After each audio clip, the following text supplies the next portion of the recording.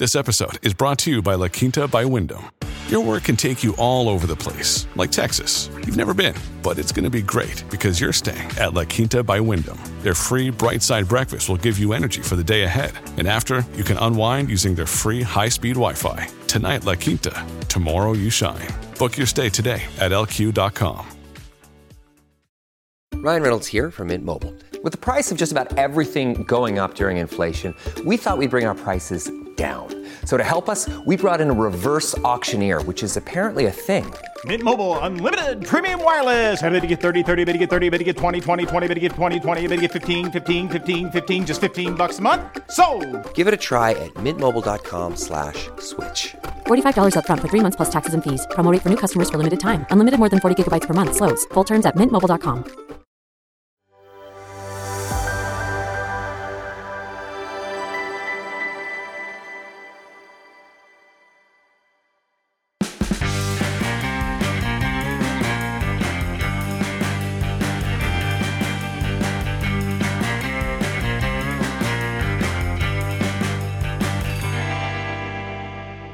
Good evening and welcome. My name is Fred Paul and you are watching ADH TV, the new home for common sense commentary in Australia. Well, it was estimated that more than 4 billion people, or about half the world's population, watched the Queen's funeral last night. How many of those viewers wished they were watching it from Australia, one of the countries lucky enough to remain in the Commonwealth and the monarchy? The death of Queen Elizabeth was a reminder that the best places in the world to live are all former colonies of the British Empire: Australia, New Zealand, the United States, Canada and India. They retain the institutions, customs and values that made the British Empire a net force for good in history. The Commonwealth was created in 1926 to help ensure those values would survive despite the rapidly diminishing power of the empire.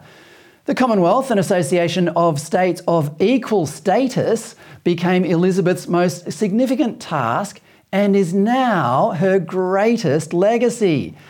In her Christmas Day message in 1953, Queen Elizabeth said, "The Commonwealth was, quote, an entirely new conception built on the highest qualities of the spirit of man, friendship, loyalty, and the desire for freedom and peace," unquote.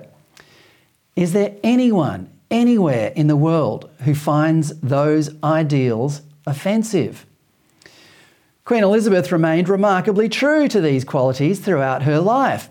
Visiting Australia in 2000, she said, quote, "I know that the fairness and decency for which this country is rightly renowned will mean that continued efforts are made to ensure that this prosperity touches all Australians.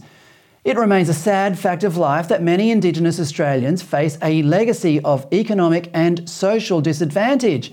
Others, particularly from rural areas, feel left behind.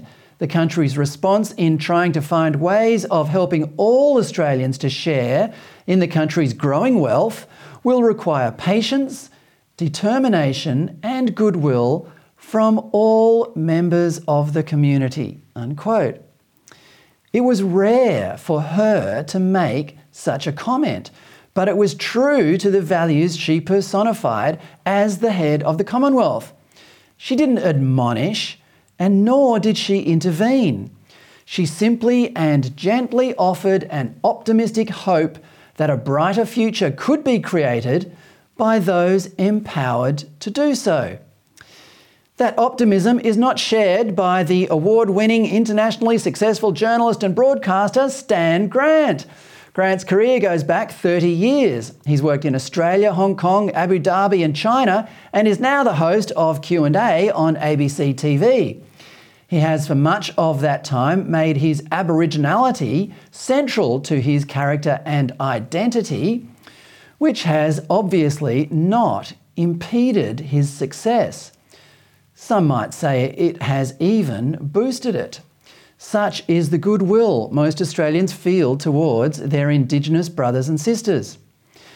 10 days after Elizabeth died, Grant published a lamentable story about how he was not allowed to talk about, quote, colonisation, empire, violence about Aboriginal sovereignty, not even about the Republic, unquote. This caused him to have swirling emotions, which were making him, quote, short of breath and dizzy, unquote. Grant should consider himself lucky. At least he's not a woman in an Aboriginal community trying to protect herself and her kids from drunken violence and sexual assault. Grant may imagine he has a claim to victimhood, but he has achieved enormous success in life despite it. By valuing his victimhood status above his success, he is not helping others in far less fortunate circumstances. This is what the Queen profoundly understood, that there is more joy and satisfaction in service than there is in self-pity. She held these truths to be self-evident, and even if they weren't always apparent to all observers during her reign, especially immediately after the death of Princess Diana, they were abundantly obvious during the funeral service last night, especially to Prince Harry. As Hannah Betts observed in the Telegraph of London, quote, his air was of a man tormented, surrounded by, yet profoundly alienated from, the family he marched alongside. His demeanour suggested he had a sense of all that he has given up for an already waning La La Land celebrity and some sketchily philanthropic future, unquote. It's unlikely that he spent the service taking mental notes for his forthcoming expose on the royal family, which is part of a $20 million book deal he and his wife Meghan Markle recently signed. Like most anti-monarchists around the world, the Republican movement in Australia made a massive miscalculation when it envisaged the values which Queen Elizabeth espoused would die with her. If anything, they've been bolstered. That's why so many people tuned in for the funeral. There were times when you had to remind yourself that this perfectly planned and executed extravaganza was just one person's funeral. But really it wasn't, especially in constitutional monarchies like Australia. When she accepted her role as Queen in 1952, Elizabeth promised to dedicate her whole life to the service of the, quote, great imperial family to which we all belong, unquote. That includes you, Harry, and you too, Stan Grant. And it includes you and me, which is why so many of us were glued to the procession of well-wishers past the coffin while she lay in state for 3 days at Westminster Hall, and why so many of us tuned into the funeral service. I'd argue that many of us in Australia, as members of that great imperial family, felt more a part of the service at Westminster Abbey, even from all these thousands of kilometres away, than United States President Joe Biden did, and he was actually there, although he was conspicuously seated in the nosebleed section. The Queen reportedly helped plan much of this 12 days of mourning and funeral service, and it was as stylish as it was solemn and celebratory. But she had nothing to do with this aspect of the seating plan. As it turns out, the Bidens got stuck in traffic on the way to the service and were punted back to the 14th row for being late. This appropriate and deeply symbolic reward for tardiness, one imagines, would have amused the Queen immensely. My first guest tonight, British-born environmentalist Xeon Lights, was described by the Telegraph in London in 2015 as, quote, Britain's greenest mum. When she and her husband Aaron became parents for the first time in 2011, they despaired about how much parenthood encouraged them to enlarge their environmental footprint. So Xeon spent 4 years writing a book, The Ultimate Guide to Green Parenting, which contained advice about everything from vegan diets to education and emotional well-being. Naturally, she turned her environmental zeal into a career.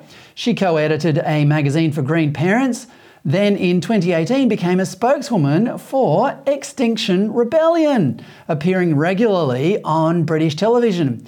Then things got interesting. In October 2019, she was invited onto the Andrew Neil Show and asked if she believed the claim made by Extinction Rebellion co-founder Roger Hallam that unless climate change was halted, 6 billion people would die. She could not honestly defend the claim, but nor, as the official spokeswoman, could she deny it. She later recalled, quote, "All I could do instead was flounder under the hot glare of the studio lights for what felt like an eternity. Even now the memory of it makes me shiver," unquote. Lights left Extinction Rebellion soon afterwards and co-founded Emergency Reactor, a lobby group promoting the green credentials of nuclear energy. She was also appointed the UK director of a group called Environmental Progress, which had been founded by Michael Schellenberger, one of the most rational and sensible environmentalists in the world. Both Lights and Schellenberger are speaking at the CPAC conference in Sydney on October 1 and 2, and I am absolutely delighted to say Lights joins me now. Zion, welcome.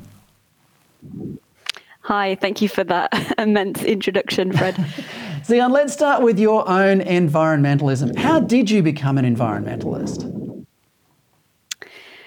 I mean, it started when I was very young. You know, I was just a very conscientious child, and we learned about, you know, recycling at school and global warming. And I used to try and get my parents to recycle bottles and things. You know, back then it was quite difficult. Now you can just sort of leave things out on the curb and they get collected, but you couldn't when I was growing up.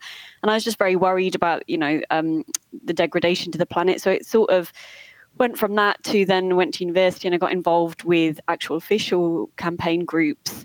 And yeah, the rest is history.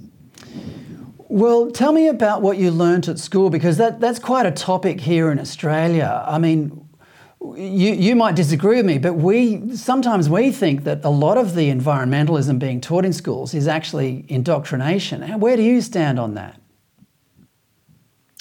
Well, I think when we were learning about global warming, not as much was known about it. I think now there's a lot more awareness. To be honest, although I learned about it at school, my kind of fear of it came from green groups. So I remember getting leaflets through the post from Greenpeace, and that was what really scared me. And I remember a television campaign that would tell you to turn off the lights because everything was going to flood otherwise. I don't know if that was a government campaign or what. I was a child, but I was very afraid, those adverts, you know, telling me I might not have a future. So you could see some of that happening, you know, 30 years ago. But now I think there's a lot more science on it, or a lot more clear on what actually is the problem or what needs to happen. To me, it's as simple as we just need to get clean emissions. We need to change where we get our energy from. I don't think that's problematic because we're fully capable of doing it. Some countries have already managed to do it. It means we don't have to lose our high quality lifestyles. But also it's better, even if you don't care about climate change, it's better for the environment in terms of pollution. You know, air pollution from fossil fuels, you know, is very bad for people. It kills millions of people a year. Something that hardly ever gets talked about for some reason. We always talk about this many people might die from climate change. Well, people are dying right now from fossil fuels. You know, we don't need to use them. So it just seems to me that that's become my focus anyway. And it's a lot more of a positive message than a lot of what you get around environmental and discussion and climate change now. Well, indeed, that positivity is something that's missing from a lot of the environmental movement. Just before we move on to, you know, how we achieve our mutual goals in this area, I just want to dwell on your environmentalism just for a bit longer. I mean, now that you're an advocate for nuclear, has your passion to save the planet diminished, or is it just the same? It's the same, but I'm not as despairing as I was. Even in Extinction Rebellion was still getting quite despairing because you're around people that are despairing and they talk about grief and they talk about the world ending. And even though I never believed that, I never fell for that. When you're around it all the time, it does impact you. And it was, just getting really quite depressing, to be honest. When actually, I think we've got to accept that things are complicated. Like nothing is that simple, right? Fossil fuels, yes, They have contributed to climate change. They have contributed to bad air pollution and lots of other things that are bad, but they also have done good things. They have enabled us to develop, to have infrastructure, to have hospitals, to have a high quality of life. Both those things are true. No one deliberately said, let's do things that impact the planet negatively. Like, just being alive has an impact that's unavoidable. Where you live used to be trees. That's unavoidable. We have an impact living on the planet. I just think we should minimize it where we can, but it doesn't have to be done in this kind of self-sacrificing way, which I used to promote, because that's what traditional environmentalism focuses on, and you just kind of get swept away with that. You get sucked into that. And it's very hard to have a different narrative, which is why I kind of stepped out of it and have set up my own thing where we can have those discussions, because they don't happen within the movement, and the movement is what drives all the discussion on climate change and net zero and all of that. And actually, I don't think a lot of it's coming from the right angle. When you say self-sacrificing, would you agree that there are elements of environmentalism that border on being religious? Definitely. I mean, I've been around these people a lot. Definitely, it was not that for me, but as I say, those kind of qualities sleep in because that's your community. So, I mean, I wrote an entire book about living with a low carbon footprint, and now I say to people, you can do that if you want, but you don't need to give things up. In a kind of self-sacrificing way. This is not about martyrdom. This is not about feeling bad. We should be happy that we have everything that we have high infant survival rates, that we don't have to contend with infectious diseases because we have vaccinations, or all the treatments and hospital care and all of the things that we have because we burned a lot of fossil fuels. Now we should just stop, because there is a better solution. Like, even if, again, you don't care about climate change, maybe you don't even care about air pollution, the nuclear energy use is such a small land footprint. It's so energy dense. Uranium's so energy dense. Tiny amount versus a ton of coal, a tiny amount. This just makes so much sense to me, because even if we all keep pushing those lifestyles, and here it's, across Europe, it's really crept in out of the environmental movement now into just ordinary life. Everybody's kind of trying to do all this, live with less, do less. And again, if people want to do that, then fine. But I don't think that should be the predominant message, because actually we are always going to have more. Look at historically, we are always going to use more energy. So over here, lots of people are buying electric vehicles now. EVs massively taken off across Europe. But, are they better if they're being charged with fossil fuels? We need exactly. Lots of energy. Yes. We're always going to need lots of energy. Yeah. When I was growing up, everyone didn't have a laptop and a phone. It's not even that I'm that old. It's just generational thing. It's just changed overnight. We don't know what the next technology might be that changes lives overnight, but we should be prepared, instead of saying, well, now, you have to ration how much energy you use, because I mean, that's a bad idea. And it is happening now here. We're talking about rationing. It's happening in Germany because we're in this energy crisis. Let's get we didn't think about our energy needs. Let's get to the rationing in a minute. I just want to get your thoughts on how clean nuclear is. Speaking as an environmentalist, how good is nuclear as an option? It's brilliant. It's so clean. I mean, you can see my slightly provocative poster up there. But it's good for getting a conversation going, because it's not the perception that people have about nuclear energy. They've been led to believe that it's polluting and the radiation is so dangerous and the waste is so bad. And I used to believe all these things too. Now I know that the waste is very minimal. It is very well stored, very well managed. In fact, when the Fukushima Daiichi power plant meltdown happened in Japan in 2011, they had waste stored on site.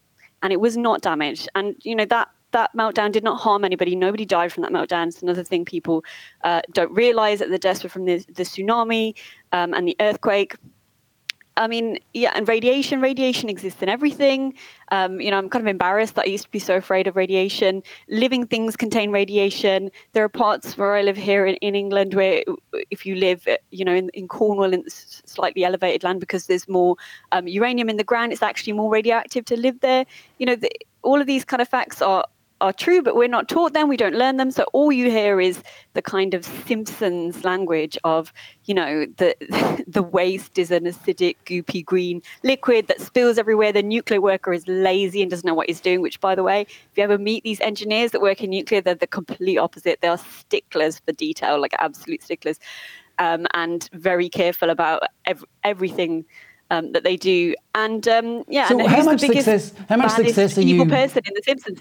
Mr. Burns. Like, this was very influential over here in how we think about nuclear. It still is here, I have to say, Zion. How much success are you having in persuading people that these are all myths? Well, I'll tell you what, actually, when I started out, it was only a few years ago, as you say, originally with Michael Schellenberger.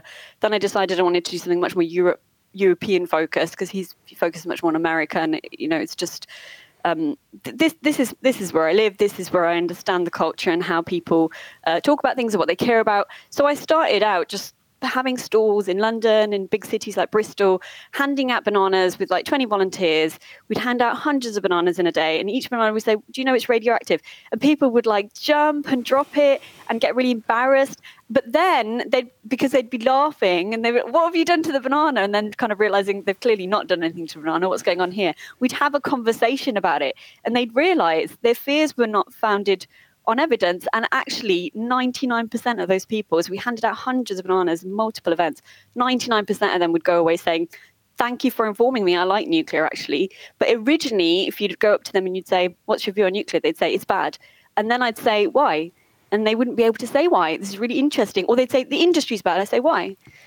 Oh, we're not sure. Doesn't waste kill people? It's never killed anyone. Fossil fuel waste is stored in the Earth's atmosphere. Why don't we talk about that? And so these kind of talking points actually had a huge difference. And so that's one example on the ground where I was like, wow, people are actually really, really receptive. Obviously, I've been in groups where they're really anti for a long time. So I kind of thought, okay, this is good, because that means that small minority, but loud minority of anti-nuclear lobbyists, they've been very successful, but actually most people are kind of on the fence and they just want to know what the truth is. But also then I started taking those discussions higher up to politicians, to journalists, to editors, and I found, again, very similar results. Very few people who are actually just ideologically against, in a kind of religious way where you can't have a discussion. There's very few people, but the problem is they had dominated the narrative for so long. As soon as we started challenging that, it's been changing, and now we have a plan to build new reactors, finally. Well, we might have to get you to walk the streets of Sydney with handing out bananas and see what happens. Britain, now just getting back to the crisis in Britain, though, Britain gets currently about 19% of its energy from nuclear. We all know that Britain is facing a seriously difficult winter, given the price and shortage of coal and gas. How much worse would it be in Britain this winter if not for nuclear energy? Oh, well, it would be a lot worse, wouldn't it? 19% is a lot of energy. People aren't really realising this yet. We're getting energy bills, electricity bills that are quadruple. So businesses are having to close. People are literally saying they cannot pay their bill. They cannot put the heating on this winter. It does get very cold here. So we're finally having this discussion. And there's actually this video that was circulating recently of an old coalition leader from the Liberal Democrat Party, which is different to your Liberal Dems, Liberal Party there. And in this video, Nick Clegg says, nuclear, it will take 10 years to come online. We don't need it. And this video was from 10 years ago. So this person had posted it saying, if we had this now, we wouldn't be in an energy crisis. So, the decisions were made deliberately because people can't think ahead of just a few years.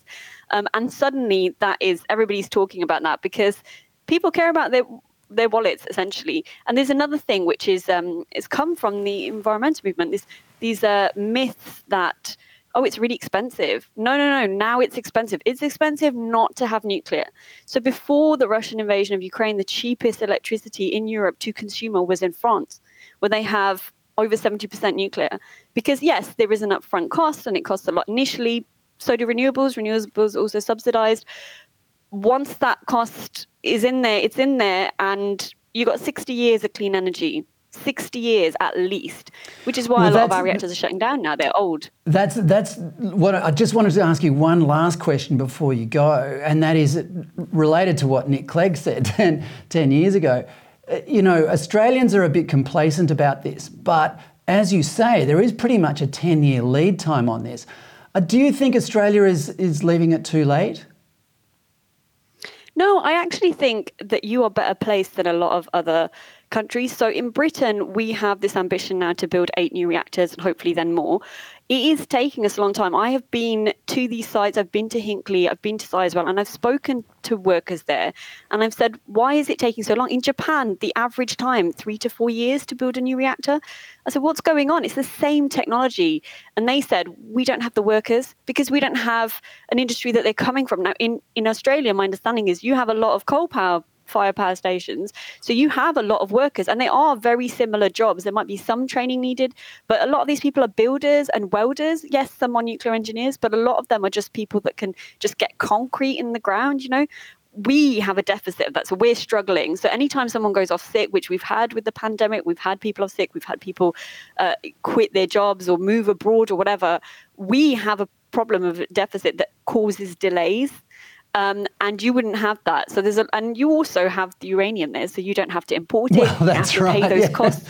You have an entire system from where I'm sitting, and so there was just a report as well. It was a Department of Energy report from America that looked at the coal-fired power stations in America, all of them, even the ones that have been closed for a long time, and they found that 80% of them are perfect sites to put new reactors at. So that's a huge number. So you'll have the same thing there, where actually you even have the infrastructure. So we don't have that. We have a couple of places where these old power stations are, and we can put a couple of new reactors there. And we also don't have, a huge amount of land. So we have challenges that you don't have. From my perspective, you could do it very quickly. France did it in 12 years? They built over 50 reactors. They decarbonized in the 80s. You could do it in under 10 years if you really wanted to. You would be completely independent. You'd probably be sending energy to us at this rate because we're desperate. Well, so I was expecting a positive message from you, Xion, and I certainly got it. It was an absolute pleasure talking to you, Xion, and I'm looking forward to hearing you at CPAC. Thank you. Thanks for having me. That's Xion Lights, who will be speaking at CPAC in Sydney on October 1 and 2. Other speakers at the conference include American hip-hop star Zuby, Michael Schellenberger, Nigel Farage and Tony Abbott. For tickets, go to cpac.network.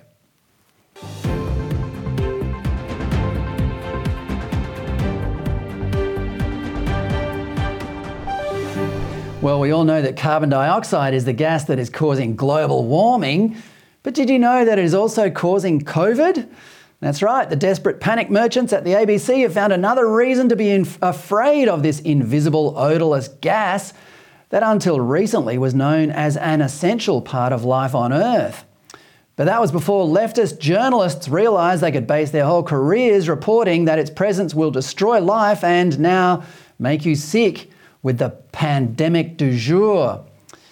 ABC Radio's flagship current affairs program, PM, reported last week, quote, a University of Queensland study found 60% of the classrooms it assessed had worrying carbon dioxide levels, putting students at greater risk of catching COVID. Apparently, a high level of carbon dioxide signifies a lack of ventilation, which is technical woke lingo for saying the classroom windows are shut. One expert called for CO2 monitors in every classroom. We here at ADH TV call for teachers to open the windows when the room gets a bit stuffy. In other climate crisis news, Greens Senator David Shoebridge has called for a 4-day working week to help people deal with the mental health problems caused by the weather. He said that if the government can arbitrarily call a day off to commemorate the death of Queen Elizabeth, then it can give us a day off every week to help us cope with the non-existent increase in extreme weather events. How all these panicking workers should be able to enjoy these days off when they will inevitably be ruined by floods, cyclones and bushfires, Shoebridge didn't say. Mind you, if he proposed a 7-day weekend for himself and all his fellow Green MPs, I'm sure even the Chamber of Commerce and Industry would agree that this would constitute a productive contribution to the nation. Well, despite the impressive pageantry, symbolism and enduring values wrapped up in Queen Elizabeth's death and the transition of power to her son King Charles, there were also some compelling voices that found the whole thing slightly unsettling. And no, I'm not talking about Stan Grant. Paul Kingsnorth, an English writer, was forced by the funeral to reflect on whether the enduring values of the monarchy were still able to exist in modern Britain. This is because the British monarchy, and therefore all power and social structure, is based on the concept of sacral kingship. I'll get my next guest, Perth Law Professor Rocco Loiacono, to explain what that means in a minute. But first, here is what Kingsnorth wrote about the need for a monarchy of some kind in every society. Quote, "There is a throne at the heart of every culture, whether we know it or not, and that if we cast out its inhabitants, its previous inhabitant, and the entire worldview that went along with it, we had better understand that what we plan to replace it with. Someone or something is going to sit on that throne whether we know it or not. I can't think of any society in history which has believed, as ours does, that all that matters is matter, that nothing resides above the spires of the abbey, that there is no throne. If there were any cultures like that, well, they didn't last to tell us about it," unquote. He may as well have been talking about Australia there. We are a secular society, but our renewed enthusiasm for the monarchy suggests we at least acknowledge the need for a throne and for us to know whoever is sitting on it. Let's get Rocco in to talk about it. Rocco, welcome. Good to be with you, Fred. Firstly, Rocco, what is sacral kingship? Well, what Kingsnorth was talking about there was the notion that the Queen, because of her steadfast belief in God, believed that she was God's anointed one. Now, at her coronation, which the Archbishop of Canterbury mentioned last night, as soon as she walked in, the first thing she did was that she spent 2 minutes in prayer to pledging her allegiance to God before her subjects pledged allegiance to her. And during the ceremony, she would have been anointed. In fact, she was anointed with what's known as the oil of chrism, which is a sacred oil used for Christian sacraments, which means that we are God's anointed one. And it dates back to biblical times when Saul was anointed king of the Israelites by Samuel by oil being placed upon him. And that's what it gets back to. It doesn't necessarily mean, and in fact, it doesn't mean at all, a divine right of kings. It means that the ultimate power is God, and that God anoints the monarch to protect and serve his people. But the divine right of kings, what do they mean by the right? Well, the right that, and this is what got the French monarchs into trouble, is that their word was like God's law. What they did went, and there was nothing anyone could do about it. And that's where they fell, whereas the British monarchy prospered because it realised that, yes, while they're God's anointed one, they are there to serve the people. And over time, what happened is that more power was transferred. The Queen's power, or the monarch's power, was transferred to the people, but always exercised in the monarch's name rather than the monarch having absolute power. Well, last night's service was moving mostly because it was so religious. I mean, we tended to forget about Elizabeth while she was alive, that she was, God's representative in some ways, and she was so religious. What aspects of it were most moving to you, Rocco?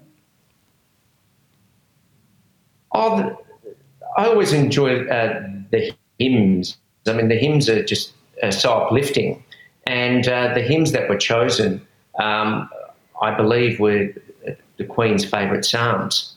And that for me is always inspiring. And also the readings that were chosen, and they underscored her faith, not only in God, but also in the resurrection. The gospel reading that the Prime Minister, Liz Truss, read, I'm going to prepare a place for you, and when the time comes, I will call you to be with me. And that's what God has done now. He's called the Queen to be with him in that place that he has prepared for her. What was the significance of the quote from Corinthians, "Death, where is your sting"? What did that resonate for you?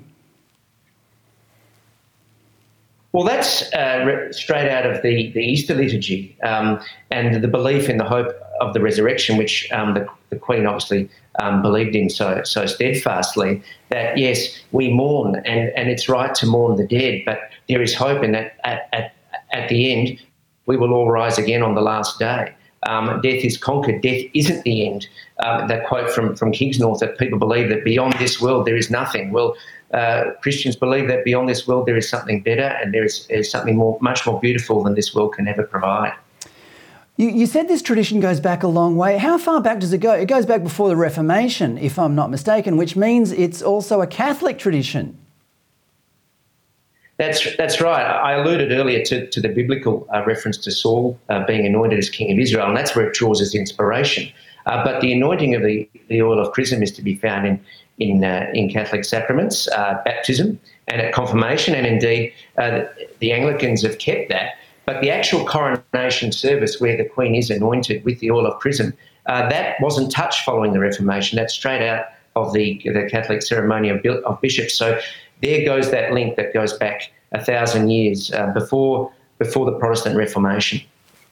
Well, there must be implications in this for Australia, Rocco. I mean, we are constantly being told that we need to become a republic, which, if I'm not mistaken, would essentially be a secular republic or a secular type of constitution. What implications are there for Australia, having watched it all last night, seen the symbolism of it, the tradition, and the fact that more than half the world's population watched it? What should Australia be wary about removing itself from this tradition? Look, you only have to look at, like you say, the amount of people that watched it, and they were well and truly outside of the 14 nations that had the Queen and now Charles as head of state. We dispense with this tradition at our peril, because what are we going to replace it with? It's all well and good to say we need to move with the times. We cannot have this anymore. But what are we going to replace it with? I mean, the reason why it has stood 1,000 years, the reason why we have these ideals of democracy, equality before the law, innocent until proven guilty, all those things, they're things that are inherited from this tradition. And interestingly enough, the values of tolerance and of freedom that this system bequeathed to us are definitely according to its practitioners, and what has been said by its practitioners, have no place in a godless society.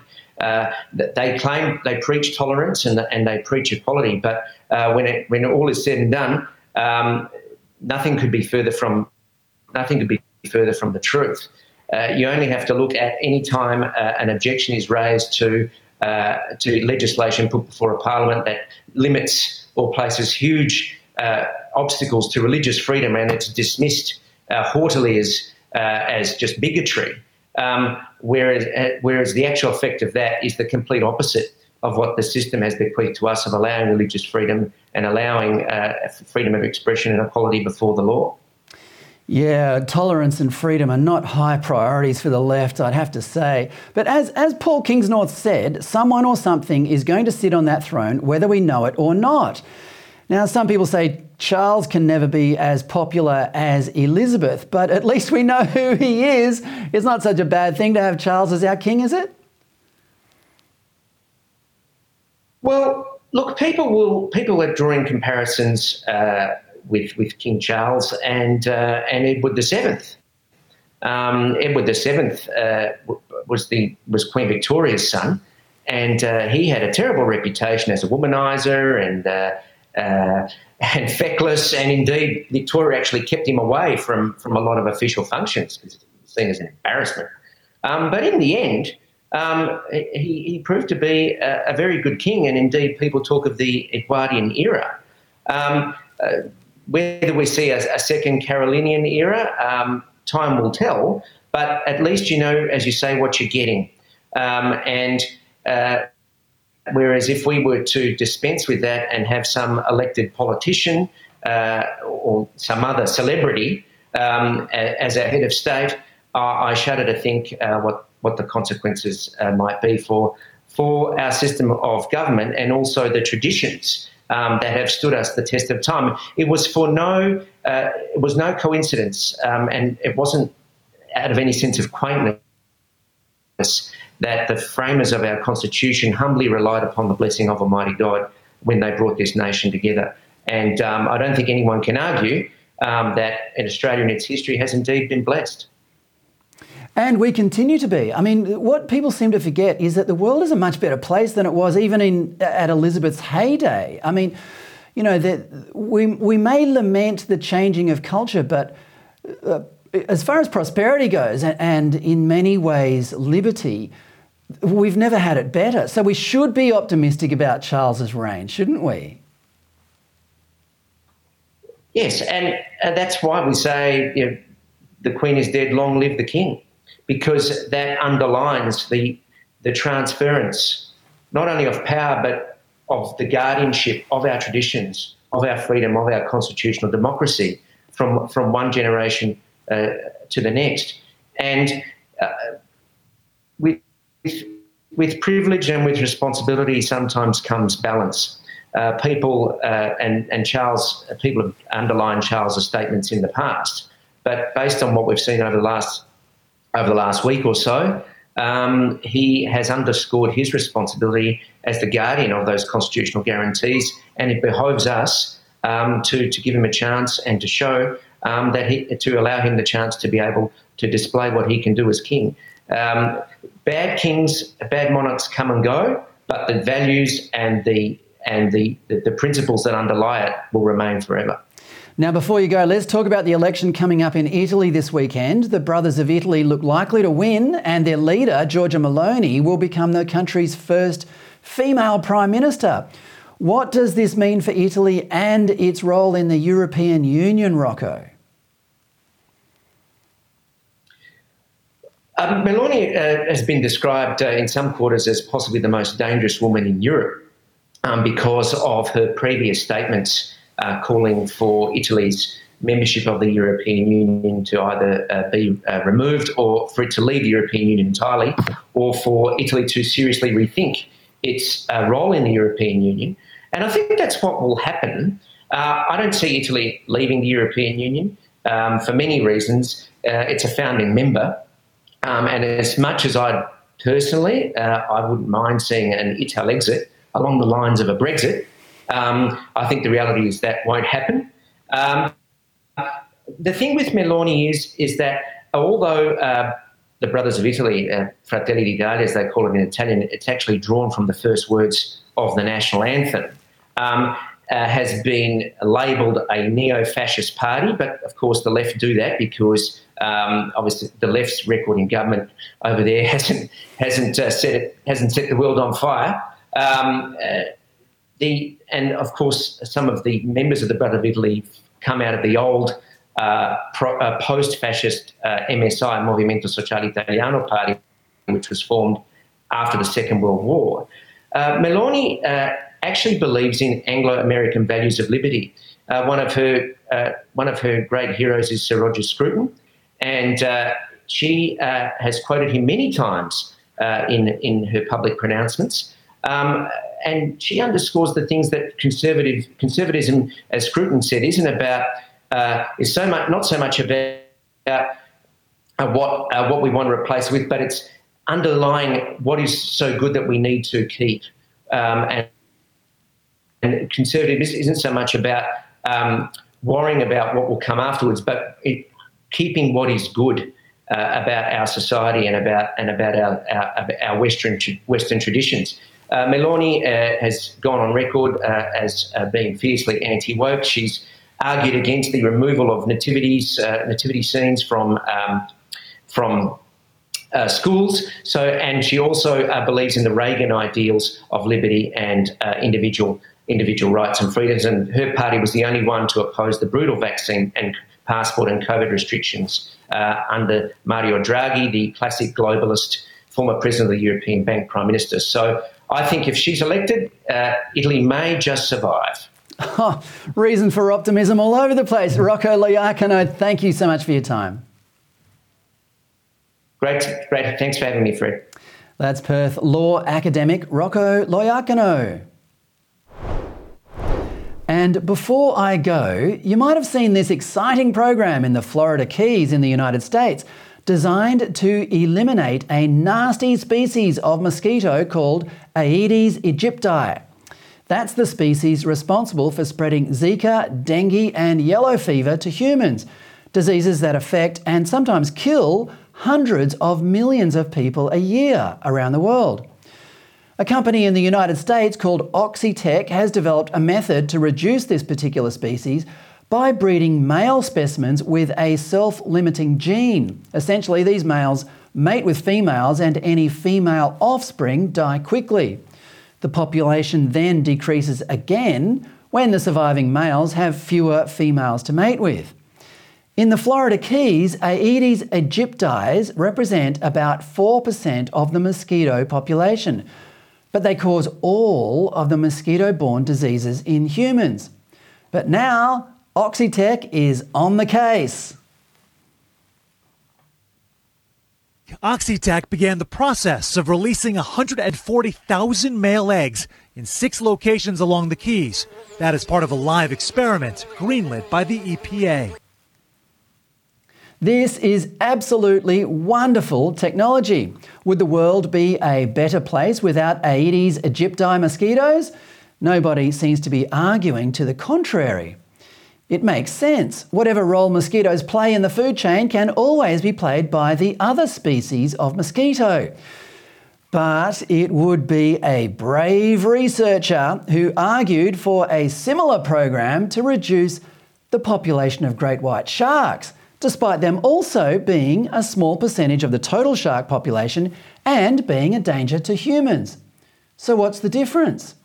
Well, environmentalists argue that great white sharks are an apex predator, and their removal would cause the entire food chain beneath them to collapse. This is clearly rubbish. Nature is never in balance. It is constantly evolving. Species come and go, even apex predators. No, the real reason environmentalists cannot bear the thought of a world without great white sharks is that they worship them. CSIRO shark researcher Barry Bruce famously said on the Today Show in January 2015 that the people of Newcastle in New South Wales, whose beaches at the time had been closed for 10 straight days after an inundation of great white sharks, needed to show the sharks, quote, respect. Greenies routinely call great white sharks majestic, awesome, noble, and of course, beautiful. One West Australian researcher called them, quote, guardians of biodiversity. In his book Great White, Australian author James Woodford said they were a, quote, work of art. They're just a fish, just as Aedes aegypti are just a mosquito. Well, that's all from me. Thanks for your company. Don't forget to tune in tomorrow night at 8 p.m. for the great Alan Jones, giving a voice to the voiceless here on ADH TV. And I'll see you straight after him at 9 o'clock. Good night.